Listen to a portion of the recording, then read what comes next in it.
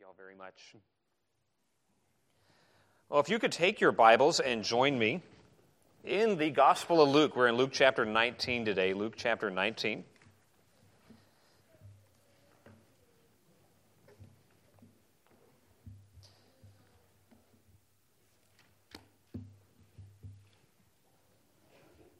Luke chapter 19.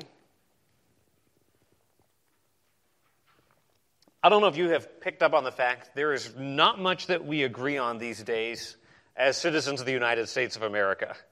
Poll after poll shows, increased polarization on just about any topic. You could pretty much put a post up on Twitter or Facebook saying the sky is blue, and somebody would come along and criticize that and be like, well, why do you hate clouds so much, right? Like, the polarization is crazy, but there is one thing that Americans very much agree on, no matter where they are on the political spectrum. Here's something that poll after poll shows. We don't like our leaders, any of them. I don't know if you've looked at congressional approval ratings lately. And by the way, this is not anything new for the year 2022. Congress is always ranked somewhere above or below root canals, right? On like approval ratings of people, things that people like. Really, any branch of government, approval ratings are just really low. We don't have much trust these days. Not much affection these days for the leaders that God has given us. By the way, that's not new. History is absolutely chock full of lousy kings and useless congresses and people who weren't super impressed with those kings or those congresses. A new king comes to the throne, a new Congress comes to power, and they promise to be different than the last one, right? We're not going to be like those bozos we just voted out. And given enough time, history continues to repeat itself. Doesn't matter who the king is, who the president is, who the prime minister is, who the Congress is, who the emperor is. At any point in human history, all human leaders disappoint. Right? What we're experiencing is not really anything new. Sometimes it's due to impossible promises. Right? We're going to make everybody's wildest dreams come true, and it's going to be amazing. There's going to be a chicken in every pot. It's going to be great. And then they can't deliver on those promises. Other times it's due to just cynical hypocrisy, leaders promising things they have no intention of doing, just to get into power, to gain popularity. Other times it's due to outright corruption, tyranny, abuse of authority. And this is true in all kinds of leadership, all kinds of authority in our world today. I know it's super easy to just sort of hurl rocks at Congress, but I think many here in this room have experienced in a very tangible way bad authority, abusive authority, misused authority. We've all witnessed it. So much so that many people in our world today begin to believe that even the concept of authority itself is suspect. Think about this. If all the people you've ever had in authority in your life and leadership over you have been bullies, have been corrupt, have been selfish, you begin to think, you know what? Get rid of it all. All authority is bad. Maybe it's an angry spouse that you have experienced. Maybe it was a parent growing up who was just impossible to please and never said a word of praise in your direction. Maybe it was a teacher who had it out for you in middle school. Or corrupt politicians you hear about in the news. Or even a pastor who was spiritually abusive. Listen, it happens. Pastors who think that they're God's gift to mankind and it's my way or the highway. Maybe you've been on the receiving end of that, where the pastor has used his shepherd's staff to beat rather than to guide. We read in the news about lavish greed and about opulence that is enjoyed at the expense of others. We witness bullying and cruelty and abuse. And listen, we naturally and rightly recoil at those sort of things that happen by those in authority. We rightly want to see leaders who are held to account, and we long deeply for a true and a good and a righteous leader. And we think maybe just the next election or the next person will be the answer to our longings. Let me submit to you, the very fact that we long for truly good authority, and the very fact that we never find it anywhere in this world, in any political party or any political system, tells me that there is such a thing as true and righteous and good authority, but it's not going to be found in this world. It's going to be found in one and only one place, and it's going to be found in the authority of King Jesus. You see, King Jesus, unlike any human king or any human ruler, He is good, and He is perfect, and He is righteous, and He is just, and He is sovereign, and He is true, and He never lies. True authority, true kingship is found in the person of Jesus. He is the measure of true kingship. He is the one to which all good leaders aspire to be like. He's the hope of all mankind. So we come here to Luke chapter 19. We come to the account today of what's known as the triumphal entry. Jesus being acclaimed and recognized as the true king of Israel. And, of course, the people didn't really understand all that his kingship entailed, that he came to be a servant king, to be a king who would offer himself as a sacrifice on the cross. But here we get a portrait of the true and the better kingship of Jesus. You read the Old Testament and you're like, and David was a pretty good king, but until he wasn't. Until he misused his authority to take another man's wife and to have that individual murdered and to cover up the crime. You're like, Solomon, he's going to be a good guy until his heart turns away from God through all the wives that he has. And then you read all about all the kings in 1st and 2nd Kings, and it's just tragedy after tragedy until the kingship itself is extinguished and the nation goes into exile. And then we come to the New Testament. Here comes Jesus being presented as the King of the Jews, as the one who is in the line of David, who's being presented as the King of Israel. And that is the theme here as we come to Jesus entering Jerusalem, this notion of him being King of Israel, the one who fulfills the promise to David. So follow along as we read Luke 19, beginning in verse 28. And when he had thus spoken, he went before ascending up to Jerusalem. We're coming to the end of the journey, coming to the terminus of the journey. By the way, he had just spoken about what? A parable about a king who goes away to get his kingly authority to come back into reign. And it came to pass, when he was come nigh unto Bethphage and Bethany, at the mount called the Mount of Olives, he sent 2 of his disciples, saying, Go ye into the village over against you, in the which at your entering ye shall find a colt tied, whereon yet never man sat. Loose him and bring him hither. And if any man ask you, Why do ye loose him? Thus shall ye say unto him, Because the Lord hath need of him. Or we could render it, Because his Lord has need. And they that were sent went their way and found even as he had said unto them. And as they were loosing the colt, the owners thereof said unto them, Why loose ye the colt? And they said, The Lord hath need of him. And they brought him to Jesus, and they cast their garments upon the colt, and they set Jesus thereon. And as he went, they spread their clothes in the way. And when he was come nigh, even now at the descent of the Mount of Olives, the whole multitude of the disciples began to rejoice and to praise God with a loud voice for all the mighty works that they had seen, saying, Blessed be the King that cometh in the name of the Lord, peace in heaven and glory in the highest. And some of the Pharisees from among the multitude said unto him, Master, rebuke thy disciples. And he answered and said unto them, I tell you, if these should hold their peace, the stones would immediately cry out. And when he was come near, he beheld the city and wept over it, saying, If thou hadst known, even thou, at least in this thy day, the things which belong unto thy peace, but now they're hid from thine eyes.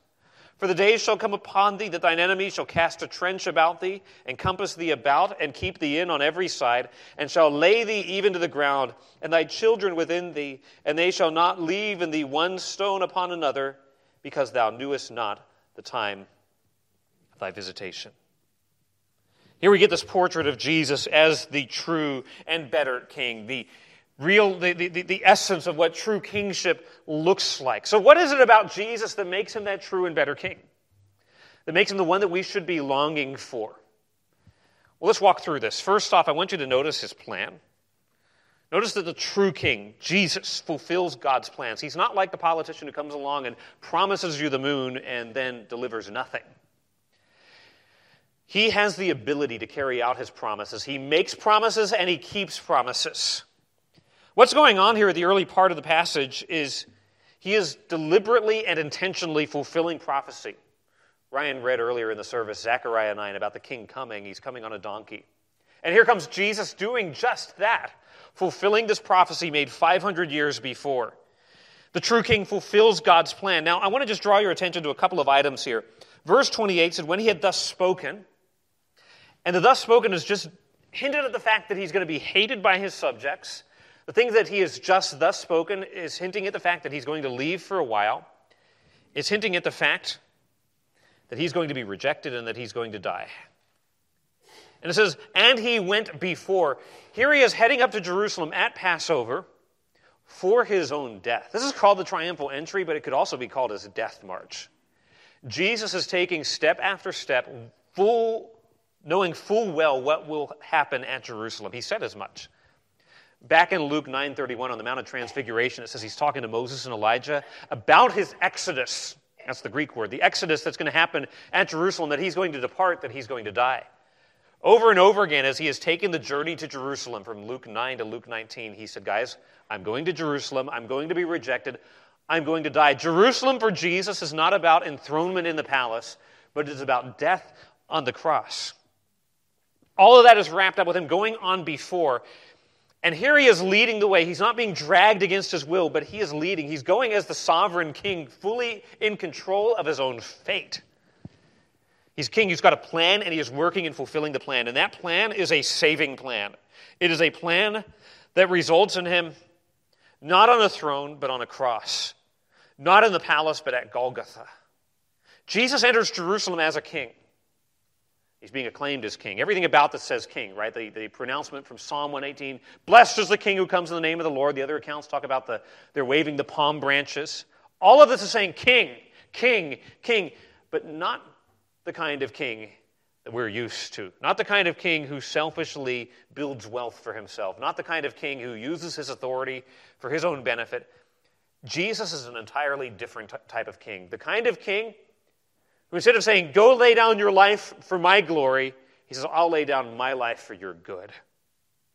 That is an entirely different idea of authority. By the way, that is a model of what good human authority should be. Good human authority should always and only be exercised on behalf of the people under you. Not so people can do things for you, but so you can do things for them. That's true authority. That's true servant leadership. He's not like the immoral Herods that everybody knew about.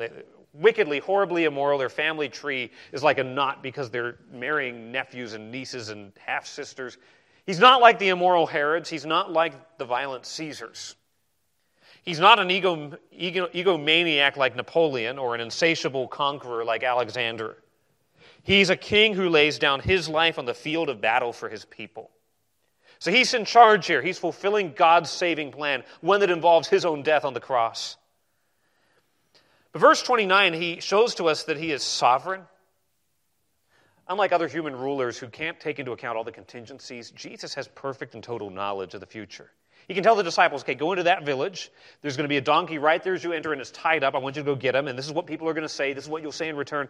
And notice verse 32. And they that were sent went their way and found even as he had said unto them.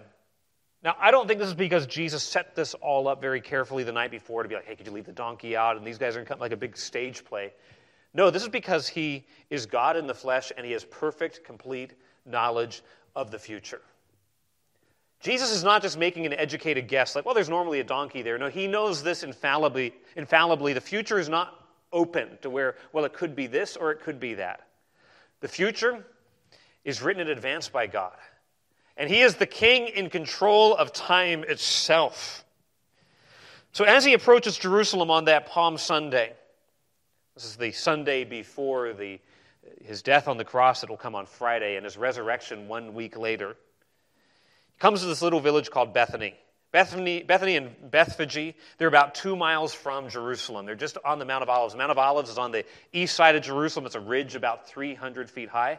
There's the Kidron Valley, which is very deep between the Mount of Olives and then the city of Jerusalem. It's the famous picture. If you Google a picture of Jerusalem, you're probably getting a picture of the Temple Mount taken from the Mount of Olives.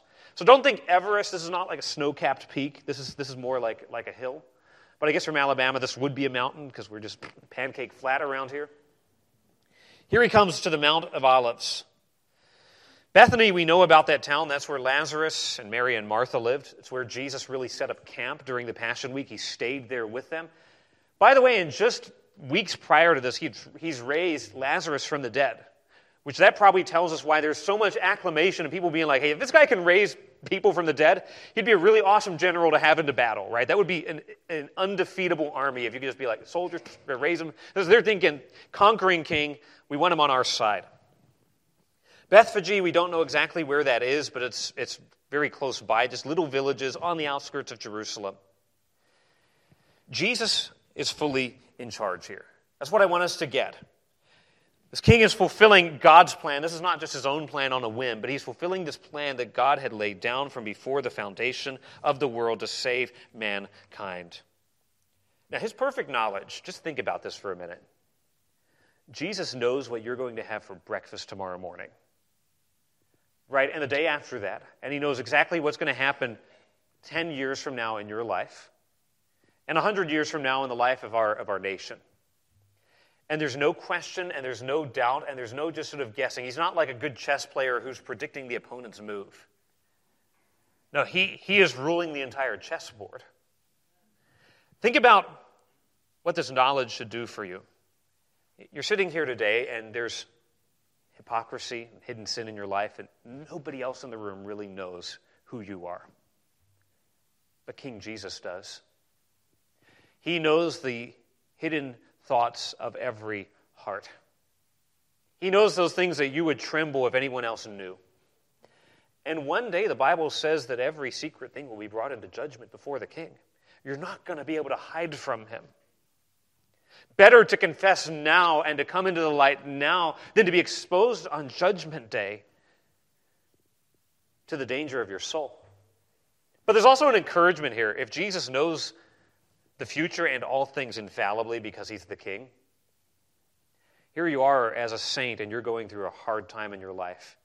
And you're like, people sort of generally know, but they don't really know. Right? That you feel so isolated and lonely, you're like, nobody really understands. By the way, it's not really a helpful thing to just come along to someone who's suffering and be like, oh, I understand, I've been through the same thing and it's exactly the same. Because no two suffering situations are identical. I get what we're trying to say. We're trying to empathize and to sympathize, but sometimes what we do is try to downplay other people's suffering and their pain. But guess what? Jesus really does understand. He really is touched with the feelings of our infirmities because he was tempted in all points like as we are, yet without sin. What comfort, beloved, to know our sovereign King, who's working his plan, has perfect and total knowledge. But what I want to zero in on is this whole thing with getting the donkey in verse 30. Go into the village. The entering in, you'll find a colt tied, whereon yet never a man sat. Loose him and bring him hither. What's the deal with this colt? We find out in the other gospel accounts it is a donkey. It's because this is a direct fulfillment of biblical prophecy. Zechariah 9:9, it said Israel's king would one day come in riding, not on a stallion, not on a big chariot. The Romans would roll into Rome. They would come into Rome celebrating a triumph. And they would have these big chariots and these parades and all the slaves and all of the plunder from war. He doesn't do that. He comes in riding on this humble beast of burden. And he's riding an unridden animal. Why is that significant? Well, for one thing, it shows that he's Lord of creation. If any of us decided to get on a horse that's never been ridden before, you'll have a really wonderful encounter with the ground, right? Like, you might be the best horseman in the room, and I'm no horseman, but I know enough to know if you try to get on a donkey, a horse, without, it's never been ridden before, we're going to get thrown off. Jesus masters creation. But there's something else going on. In the Old Testament, when there is sacred duty to be done, and we need to bring the Ark of the Covenant into Jerusalem, or bring the Ark of the Covenant back from the enemies of God, they would get an animal that's never been used for anything else to say, this is such a sacred event, we can't just get an animal from common, ordinary, everyday use.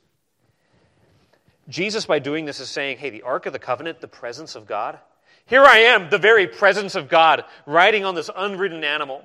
Nobody gets to ride the king's horse, except the king. He's saying, I am the king. Just before David died, there was an attempted coup against him, a guy named Adonijah, one of his kids. And there's a sort of conspiracy, let's get Adonijah on the throne. Well, David had already decided it's going to be Solomon. And so Bathsheba and others come to David saying, okay, David, did you know Adonijah's reigning? Adonijah's ruling? He said, that's not what I wanted. Solomon's supposed to be the guy. So in 1 Kings chapter 1, David says, we want to make sure everybody knows Solomon is the appointed heir. So what does he say? He says, put Solomon where? On my donkey. And anoint him with oil at Gihon Springs and announce him as king.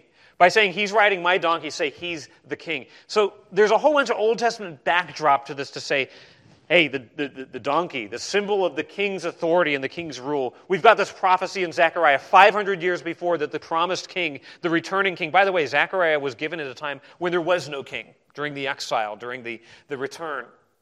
And Jesus is coming along and saying, hey, just like David and Solomon, here I am. Just like the prophecy of Zechariah, here I am. I am the king. I am fulfilling a divine plan. Jesus riding into Jerusalem on the donkey is not just a practical necessity. He's walked all the way from Galilee. The last 2 miles on foot are not going to kill him. This is a deliberate signaling. This is like a big billboard saying, king. He might as well show up in Air Force One, right? That's kind of how this would have communicated. Except, unlike Air Force One, this is a symbol of humility. You see, the perfect king, the one who fulfills God's plan, comes in humility, not in hubris. And the same is true for you and me. Legitimate authority, if you're having to tell people, by the way, I'm in charge, by the way, I'm mom, I'm dad, by the way, I'm the one in charge here, at that point, you're probably not. If you're having to remind people you demonstrate the validity and legitimacy of authority, yes, God has put me in this position, but it's the humble leadership that gives it validity in people's eyes. Unlike human rulers, the true king delivers on his promises in every single one of them. There's not going to be any good word that God has spoken that will be left unfulfilled. No promise that will be left hanging. When all of human history is done, when the king comes back the second time, all of God's promises will be fulfilled, and you can take it to the bank. Do not put your hopes, beloved, in any human leader. They will let you down. Yes, we should respect human authority. It's ordained by God. But don't put your hopes in it. Don't put your trust. Don't put all your eggs in a basket that it will surely be dropped. He fulfills his word. I want to give you a second characteristic of the king that shows he's the true, the better king, the one who's worthy of all of our worship and adulation. Okay, we see his plan. He fulfills God's plan. He's got all the power, the sovereignty, the knowledge to do it. But now we come along to the triumphal part of the triumphal entry.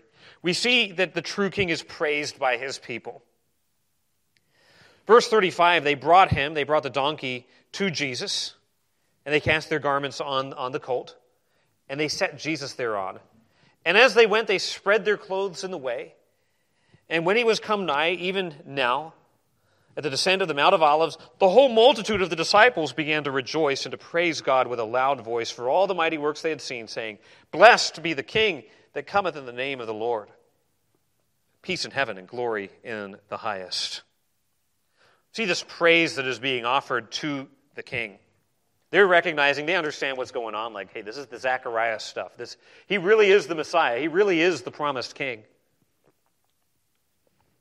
So they've got the prophetic donkey in place. This triumphal procession gets underway, and it's initially made up of Jesus and his disciples. Remember, it's Passover. The whole nation is converging on Jerusalem. So there's thousands of Passover pilgrims, and this is springtime. It's beautiful. Everyone's sort of joining this procession. We get the impression that people are coming out of the city to join the impression, sort of usher him in, bring the king into the royal city. What I want to draw your attention to is the fact that they are deliberately doing things that say, we think you're the king. It doesn't say that Jesus gets on the donkey. It says they set him on the donkey. Sort of like, you're the king. We're going to lift you up and gently place you on the donkey. We're getting the door for you. They make a little saddle, a makeshift saddle out of their outer garments. Which, by the way, you're like, oh, not a big deal. Like, hey, you can go to Walmart, buy some shirts. But if you're living in the ancient world, your outer coat, your outer garment is one of the most expensive things that you own. You might just own one, maybe two outer garments that you would wear, and then under it there would be some kind of a tunic that they would wear. To take that off and to say, I'm going to throw that down in the path of the king is to say, all of my possessions, symbolically, I'm laying at the feet of the king. That's what that would signal in the ancient world. It's not just we don't want him to get his feet dirty, but it's to say, you have the right to walk all over me. You have the right to take everything that is mine. Once again, the Old Testament. Again, there's so much of the Old Testament that anticipates this. Jehu is anointed king, and he's really given a job to clean up house in the northern kingdom in Samaria. And he comes to power in sort of some violent setting. But when he becomes king in 2 Kings 9, verse 13, all the people immediately take off their coats and they put them on the steps to say, we recognize you as king. We're rolling out the red carpet, so to speak. It suggests, as one commentator put it, willingness to let a ruler trample on one's own property. You see, we can offer really cheap praise and cheap worship to Jesus. Praise, worship that costs us very little. It doesn't really cost any of us to be here today. Maybe you're like, oh, I could have worked. But generally speaking, it's not really costing us much to come and sing some hymns at church and then go home. We're going to sing a hymn at the end of the service, I Surrender All. It's an easy hymn to lie your way through. I surrender all, where you're really thinking, no, I'm still going to spend my money the way I want to spend it. I'm going to still use my budget the way that I want to use it. I'm still going to hold on to the sin that I don't want Jesus to have control over. Genuine praise that's offered to Jesus doesn't simply praise him with the lips, praises him with the heart to say, if you're the king, then all that I am is yours. All that I am is yours. This praise that the people offer symbolically is sacrificial praise. Maybe this is why in Hebrews chapter 13, the writer of Hebrews, probably Paul, but I don't know who wrote it. Whoever wrote it says, we're going to offer to him the sacrifice of praise, sacrifice of thanksgiving, even the fruit of our lips. What we offer in praise to God should be sacrificial. Not that we slaughter an animal, but we proclaim praise and worship to him. Now, I want you to notice this, how eagerly and freely and willingly the people do this. Verse 37, and when he was come nigh, even now at the descent of the Mount of Olives, so he kind of comes over the crest of the hill. The whole city is sort of sprawled out before his feet, as it were. The whole multitude of the disciples, these are people who believe and follow and love Jesus, began to rejoice and to praise God with a loud voice for all the mighty works that they had seen. So they're looking back over the last several years they've been with Jesus, the miracles. Lazarus getting raised from the dead. Just earlier in the chapter, Bartimaeus, right, having sight restored to him. All the miracles that he's done, they're looking back and being like, wow, this man is really the king. And they begin to celebrate and they begin to praise. They began to rejoice and to praise God. They're praising him joyfully would be another way to render this. Joyful, free. There's one attitude you really can't manufacture, and that is joy. You can put a fake smile on your face, like the school pictures where you're like, really not happy, but I'm just going to make this weird toothy grin. And real joy in the heart is not manufactured. It's not something that you just sort of coerced into really feeling joy. Joy comes when we see the object of our joy as infinitely worthy. This joy comes from a place of, this one's the king, and we're delighted to know him and to worship him and to follow him. We've seen the miracles that he's done. I believe, people like Bartimaeus are here being like, he opened my eyes. I used to be blind, but now I see. And I just can't get over the fact. Joyful praise. Think about how this validates the rule of the king. He's not coming along and being like, you better worship me or else. No, praise, the validation of the praise and the adulation of his people. It's to say, this is a king whose rule is legitimate. This is a king whose rule is righteous. Do you come to church with joy in your heart? We sang some incredible songs today. Be thou exalted forever and ever. You are the Christ, the Son of the living God. I get not of us are as expressive as other people are, right? Like, not everyone has to be an expressive sort of, extroverted type of person. But if you can come to church and just kind of sing, move your lips but not move your heart, something is profoundly wrong. We ought to be celebrating and rejoicing, not in a happy, clappy kind of, let's have a big party kind of way, but in a serious joy kind of way. That's what the Bible presents, a serious, reverent joy. Not a, we all going to stand here, we're going to light some candles and feel miserable, but genuine joy, serious joy, because we get the weight of who our King is. Now, verse 38, we come along, we look at this portrait of praise. It's joyful, it's sacrificial. But verse 38, they're not just making something up here. Blessed be the King that cometh in the name of the Lord. They are now quoting Psalm 118, verse 26. Psalm 118, verse 26 was originally used of the Davidic kings. They're coming into the temple in Jerusalem to worship, and they would say, blessed is the one who comes in the name of the Lord. It originally applied to the king, like, here's the king, he's coming to worship, and we're going to just celebrate the fact that here comes the king to worship. Over time, Psalm 118 began to be used of all sort of Passover pilgrims. As they came to the city of Jerusalem, it would be said, "Blessed is the one who comes in the name of the Lord," coming to the city to worship and to celebrate the Passover. Notice they add something. Originally, the text said, "Blessed is the one who comes in the name of the Lord." Notice what they say. Blessed is the King who comes in the name of the Lord. They fill in that detail to be explicit, back to the original context of Psalm 118. Blessed is the King. Now, that word's not originally in Psalm 118, but it's certainly there in the context. Blessed is the King who comes in the name of the Lord. The phrase that they offer is not just something they came up with, but something that was in the Word of God itself. I think there's something instructive there. When we as God's people gather to worship the King, it's not up to us to come up with things like how should we worship Him. You realize the King has actually told us how He wants to be worshiped? He doesn't say, all right, just worship me any old way will do. No, He tells us in His Word what we are to do. We are to sing, and we are to pray, and we are to read His Word, and to declare His Word, and to celebrate the ordinances. That's what we're meant to do when we gather to worship. And the Bible should saturate our praise. I love hymns that are chock full of biblical allusions. You are the Christ, Son of the living God, straight from Scripture. We're marching to Zion. You can pull scriptural allusions from that. If you pulled that hymn out today and you got your Bible out and you looked for, you would find biblical allusions in that. It's not just God's cool, God's great, and like let's throw some of our own personal experience in there, but it's rooted in the Bible. Biblical praise. Now they continue on in verse 38. Peace in heaven and glory in the highest. Luke is adding something here that none of the other gospel writers. By the way, all 4 gospel writers include this event.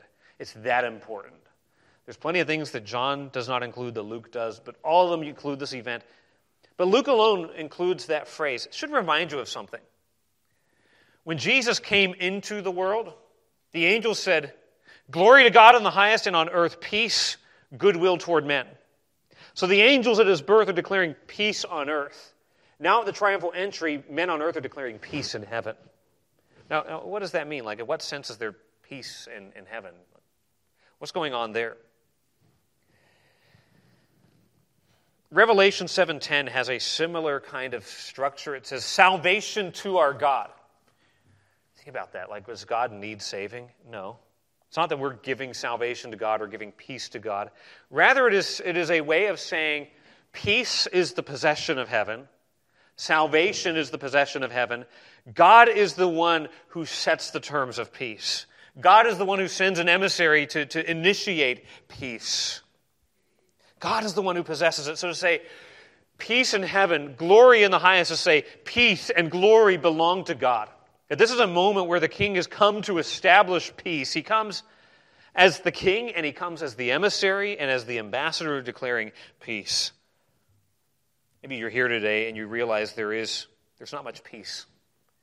Maybe internal peace, there's just turmoil, chaos in your heart. Just unsettled all the time, anxious all the time.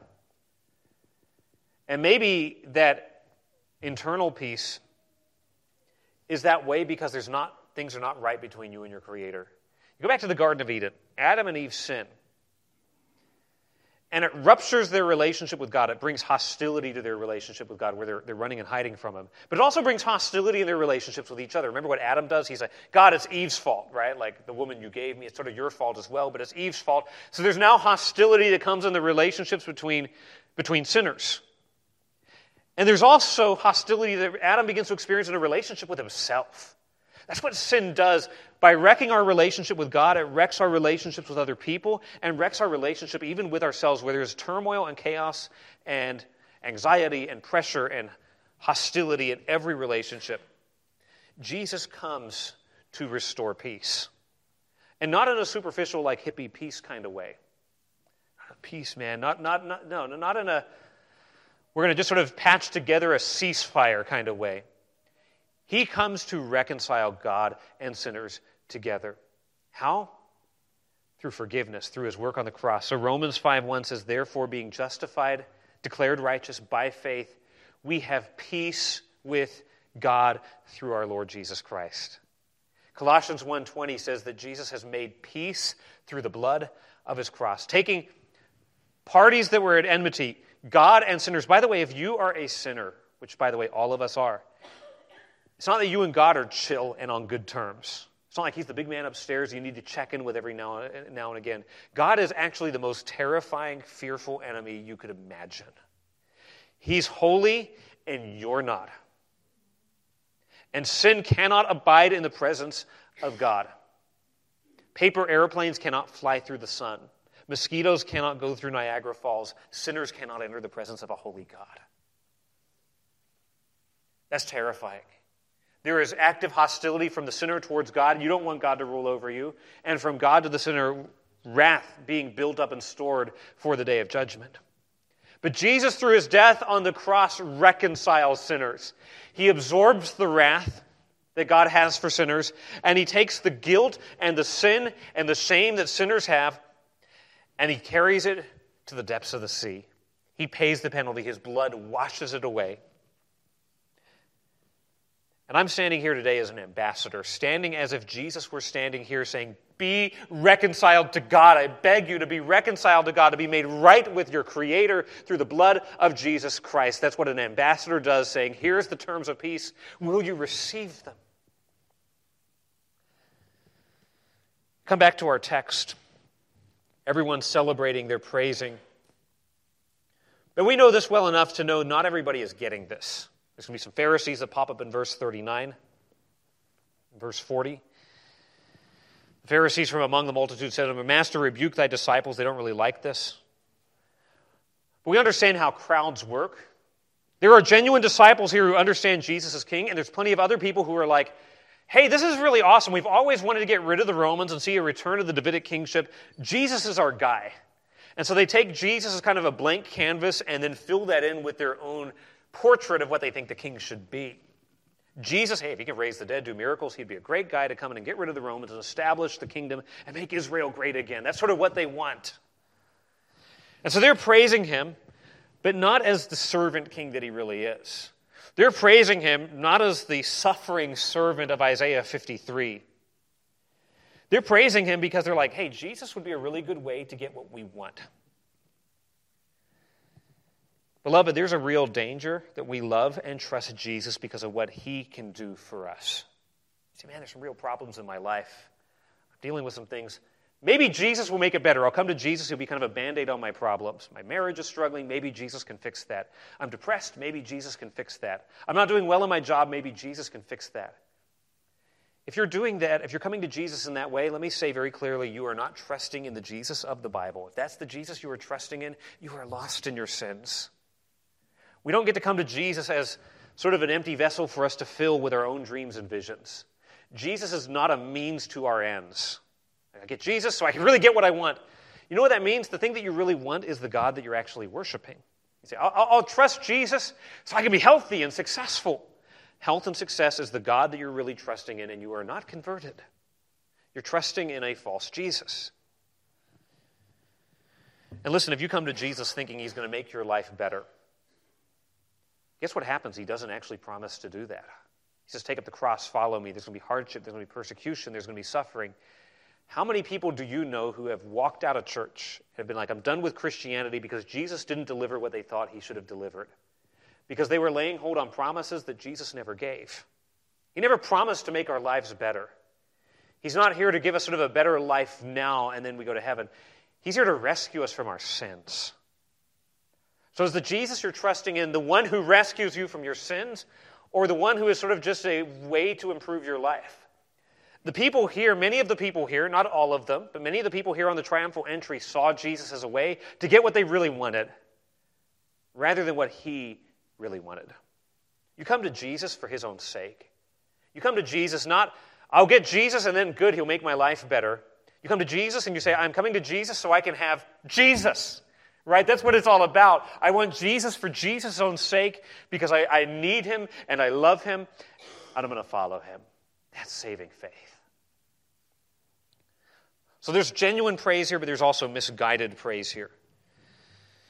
Now, I think it's a bit of a stretch to say all these same people were saying crucify him a few days later. That's sort of good preaching but bad exegesis. I think that's a different crowd.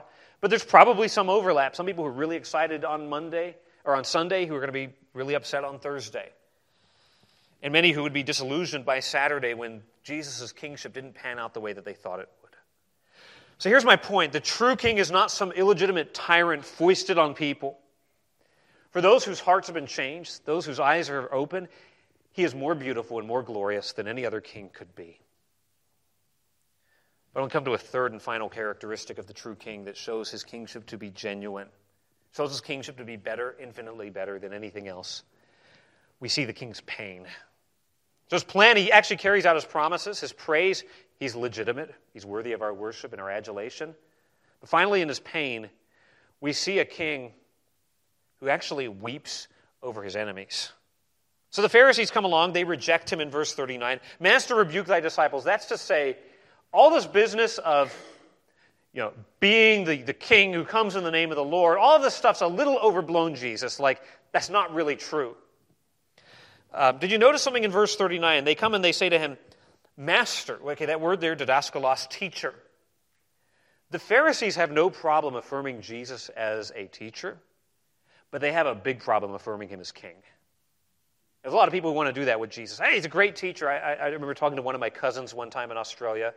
He's like, hey, I'm an atheist, but I also think Jesus had the best ethic that any teacher has ever given. But that's not what Jesus is claiming to be. He does not claim merely to be a teacher. He claims to be king and Lord of all. So the Pharisees, they're like, we don't like this stuff. I think really what's going on here in John chapter 12, or John chapter 11, after Lazarus is raised from the dead, they're like, man, the whole world's going after him. And the Romans are going to catch wind of this. They're going to think it's another rebellion, and then they're going to come and take away the city in our place. They're afraid of losing their own authority, their own control, and so Jesus has got to go. It's either going to be them or it's going to be Jesus. And Jesus' response is, okay, if these should hold their peace, the very stones would cry out. Like, guys, this is a moment where God is entering, the Creator is coming into his creation. If these people wouldn't worship him, the creation will worship him. There's a little bit of an allusion here to, I believe it's the book of Habakkuk, where the stones will cry out in judgment. Psalm 95, 96 talks about when the king comes, the creation, the trees, and all creation will celebrate. Isaiah 55, the trees of the field will clap their hands. We get in Romans chapter 8, creation one day is going to be liberated from its bondage. Jesus is simply saying this. This is so painfully obvious that the king is here. People have to recognize it. The rocks are going to cry out. The rocks will break out into singing. And here we have the one allusion in the Bible to rock music. So that was a joke. You can laugh at that. That's a hard joke, so don't stone me for that one. Jesus is saying silence in this moment is impossible because the king has come into his kingdom. The Creator has come to his creation. And so this now sets off the chain of events that by Thursday, just days later, will result in the whole Sanhedrin condemning Jesus to die. He'll be turned over to the Romans. He'll be executed. So that sets up the stage for verse 41. Verses 41 to 44 are recorded in no other gospel account except this one. The other gospel accounts, Jesus goes into the city, into the temple. And when he was come near, again, the view from the Mount of Olives, you can see the whole city of Jerusalem. You can see the temple glistening in the sun. If it's in the morning, which it probably is, sun is behind him. The whole city is illuminated before him. He beheld the city and wept over it. And this is not just misty-eyed, oh, this is so good to be at Jerusalem. This is weeping and wailing, audible crying. It's one of only two places in the gospel where Jesus is said to weep. Here and at Lazarus' tomb. Why is he weeping? If you had known, if even you had known in this your day the things for your peace. And then he stops. If you had known all the things I'm about to say wouldn't happen. Second class conditional, you didn't know. If you had known, but you haven't, you didn't really grasp the things for thy peace. There's that word peace again. The peace, the reconciliation between God and sinners.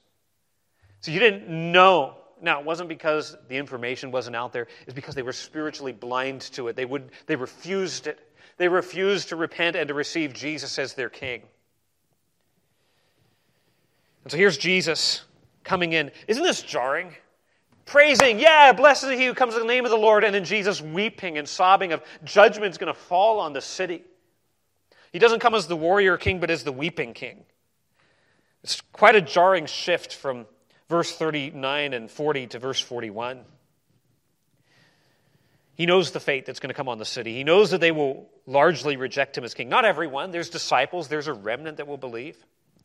But he knows exactly what is going to happen as a result. Sort of with the eyes of prophecy, he could see the beloved city glistening with blood. He could see its walls torn down in a smoldering heap. And here's the thing, as God, this was the judgment that God ordained. The Romans would not have swept into the city in AD 70, this is going to be about 40 years later, unless God had ordained it. Here's Jesus, who is God, and as human, weeping over the event that he ordained as God. Incredible. You say, yes, this is what's going to happen. The judgment's going to come, and yet I'm going to weep over that judgment. So here's the lament in verse 42. If only you had known. The name Jerusalem has embedded in it Salem, Shalom, peace. Some sense that word peace is implied in the name. One writer says this: the city whose very name is associated with peace fails to recognize what makes for its own peace, fails to recognize the bearer of heaven's peace, fails to recognize its king of peace. If only you had known. He says, now, if only you had known, but you didn't. Notice what verse 42, but now they're hid from your eyes. God, in an act of judgment on Israel, hardens their hearts and blinds their eyes, confirming them in their state of rejection against him. Romans 11, 7-10, Paul will talk about that, how Israel in judgment has been blinded by God. Isaiah 6, 9, and 10, the most quoted verse in the Old Testament is about Israel being judicially hardened by God because of their rejection. And yet he longs for them. We get verses like Isaiah 48, verse 18, oh, that you had kept my ways. Psalm 81, verse 13, Deuteronomy 5:29, the longing of God's heart for people to bow to him in repentance and faith, and man's steadfast refusal. If we're going to be like Jesus, we need to have a similar heart towards the lost. David felt that in Psalm 119, verse 136. He said, my eyes weep for those who don't know your law. David, or Paul rather, in Romans 9 and 10 and 11 is, my heart's desire for Israel is they might be saved. I could wish myself accursed from Christ if my people could be saved. How do you look at people around you, the world around you? It's easy to look at the world around us and be angry and be outraged. That's easy. Anybody can have a Fox News host and be mad about everything. But it takes a saint who knows the heart of God to be moved with grief and sorrow, knowing that the people who are living contrary to God's word will face eternity in hell. And that ought to move our hearts. It ought to move our lips to speak. So this prophecy in verses 43 and 44 very vividly predicts what would come in AD 70. The Romans would come. There would be this rebellion that the people would start against Rome. The Romans would come. Initially, they built a wooden palisade around the city to hem the people in. So verse 43, for the day shall come that thine enemy shall cast a trench about thee. The word trench could be a palisade, so they built that. Josephus tells us the Jewish people came out and then burnt it. It was made out of wood. So what do then? They then built an actual sort of dirt wall around the city to keep anybody from coming or going. So verse 43 says, and they shall compass thee round and keep thee in on every side. The idea is sort of a noose that is tightening around the city that is besieged. Exactly what happened in AD 70 when the Romans came and destroyed the city. Verse 44, and they shall lay thee even with the ground. They will raise the city to the ground, and thy children within thee. Men, women, children slaughtered. That's eventually what happened. They took the city piece by piece with absolutely horrific violence. I don't think we can even begin to fathom. We understand wars today, with explosions, but imagine everyone is being killed with swords, bleeding out in the streets. Josephus describes this. I'm going to mention this because Jesus is making a prophecy that's fulfilled perfectly. Josephus says, while the sanctuary was burning, neither pity for age nor respect for rank was shown. On the contrary, children and old people, laity and priests alike were massacred. The emperor ordered the entire city and the temple to be razed to the ground, just like Jesus said, leaving only the loftiest of the towers and a portion of the wall enclosing the city on the west. That's the Wailing Wall that you can go to today. All the rest of the wall that surrounded the city was so completely razed to the ground as to leave future visitors to the spot no reason to believe that the city had ever been inhabited. Jesus saw all of that. Now, why did it happen? Verse 44 says, because thou knowest not the time of thy visitation, God has shown up and you missed it. So the opportunity is now. Your Creator's standing in your presence and you're rejecting Him. Because of that, this judgment's going to fall. Jesus' own death resulted in the destruction of Jerusalem in a sense. Now here's the point. Jesus, unlike any human king, takes no delight in the death of the wicked. Yes, His holiness demands it. Yes, His justice will carry it out. And yes, the judgment of the wicked will glorify God. But in some sense, God in His compassion and mercy and love and grace grieves over the death of the wicked. It's not that He's reluctant to uphold His holiness and is forced to do it, but He loves the lost. Even those who are not among His elect people, He loves them. And so should we. The true king loves even his enemies. He doesn't have it out for them. He's not out there just being like, let me just give these guys. No. Grief, sorrow, tears. That's the true king. That's what He looks like. There's no king, no president, no prime minister who is like King Jesus. No one who has the power to make a plan and perfectly carry it out from eternity past to eternity future. That is our king. There's no king who inhabits heaven's praises and is loved and adored by His people world over. You can go to just about any nation on the planet today, and there are people who are praising the name of King Jesus. There's no other king like that who is worshipped and loved by people from every nation, tribe, and tongue. By the way, missions exist because worship does not, John Piper has said. Love that statement. And there's no king who weeps over the fate of his enemies. So is He your king today? Have you bowed the knee to King Jesus in faith? Or are you trusting and sort of hoping, just through my good works, through my efforts, I can make it? He's a king like no other. Will you love Him? Will you worship Him? Oh, Father, we bow to You in awe and adoration.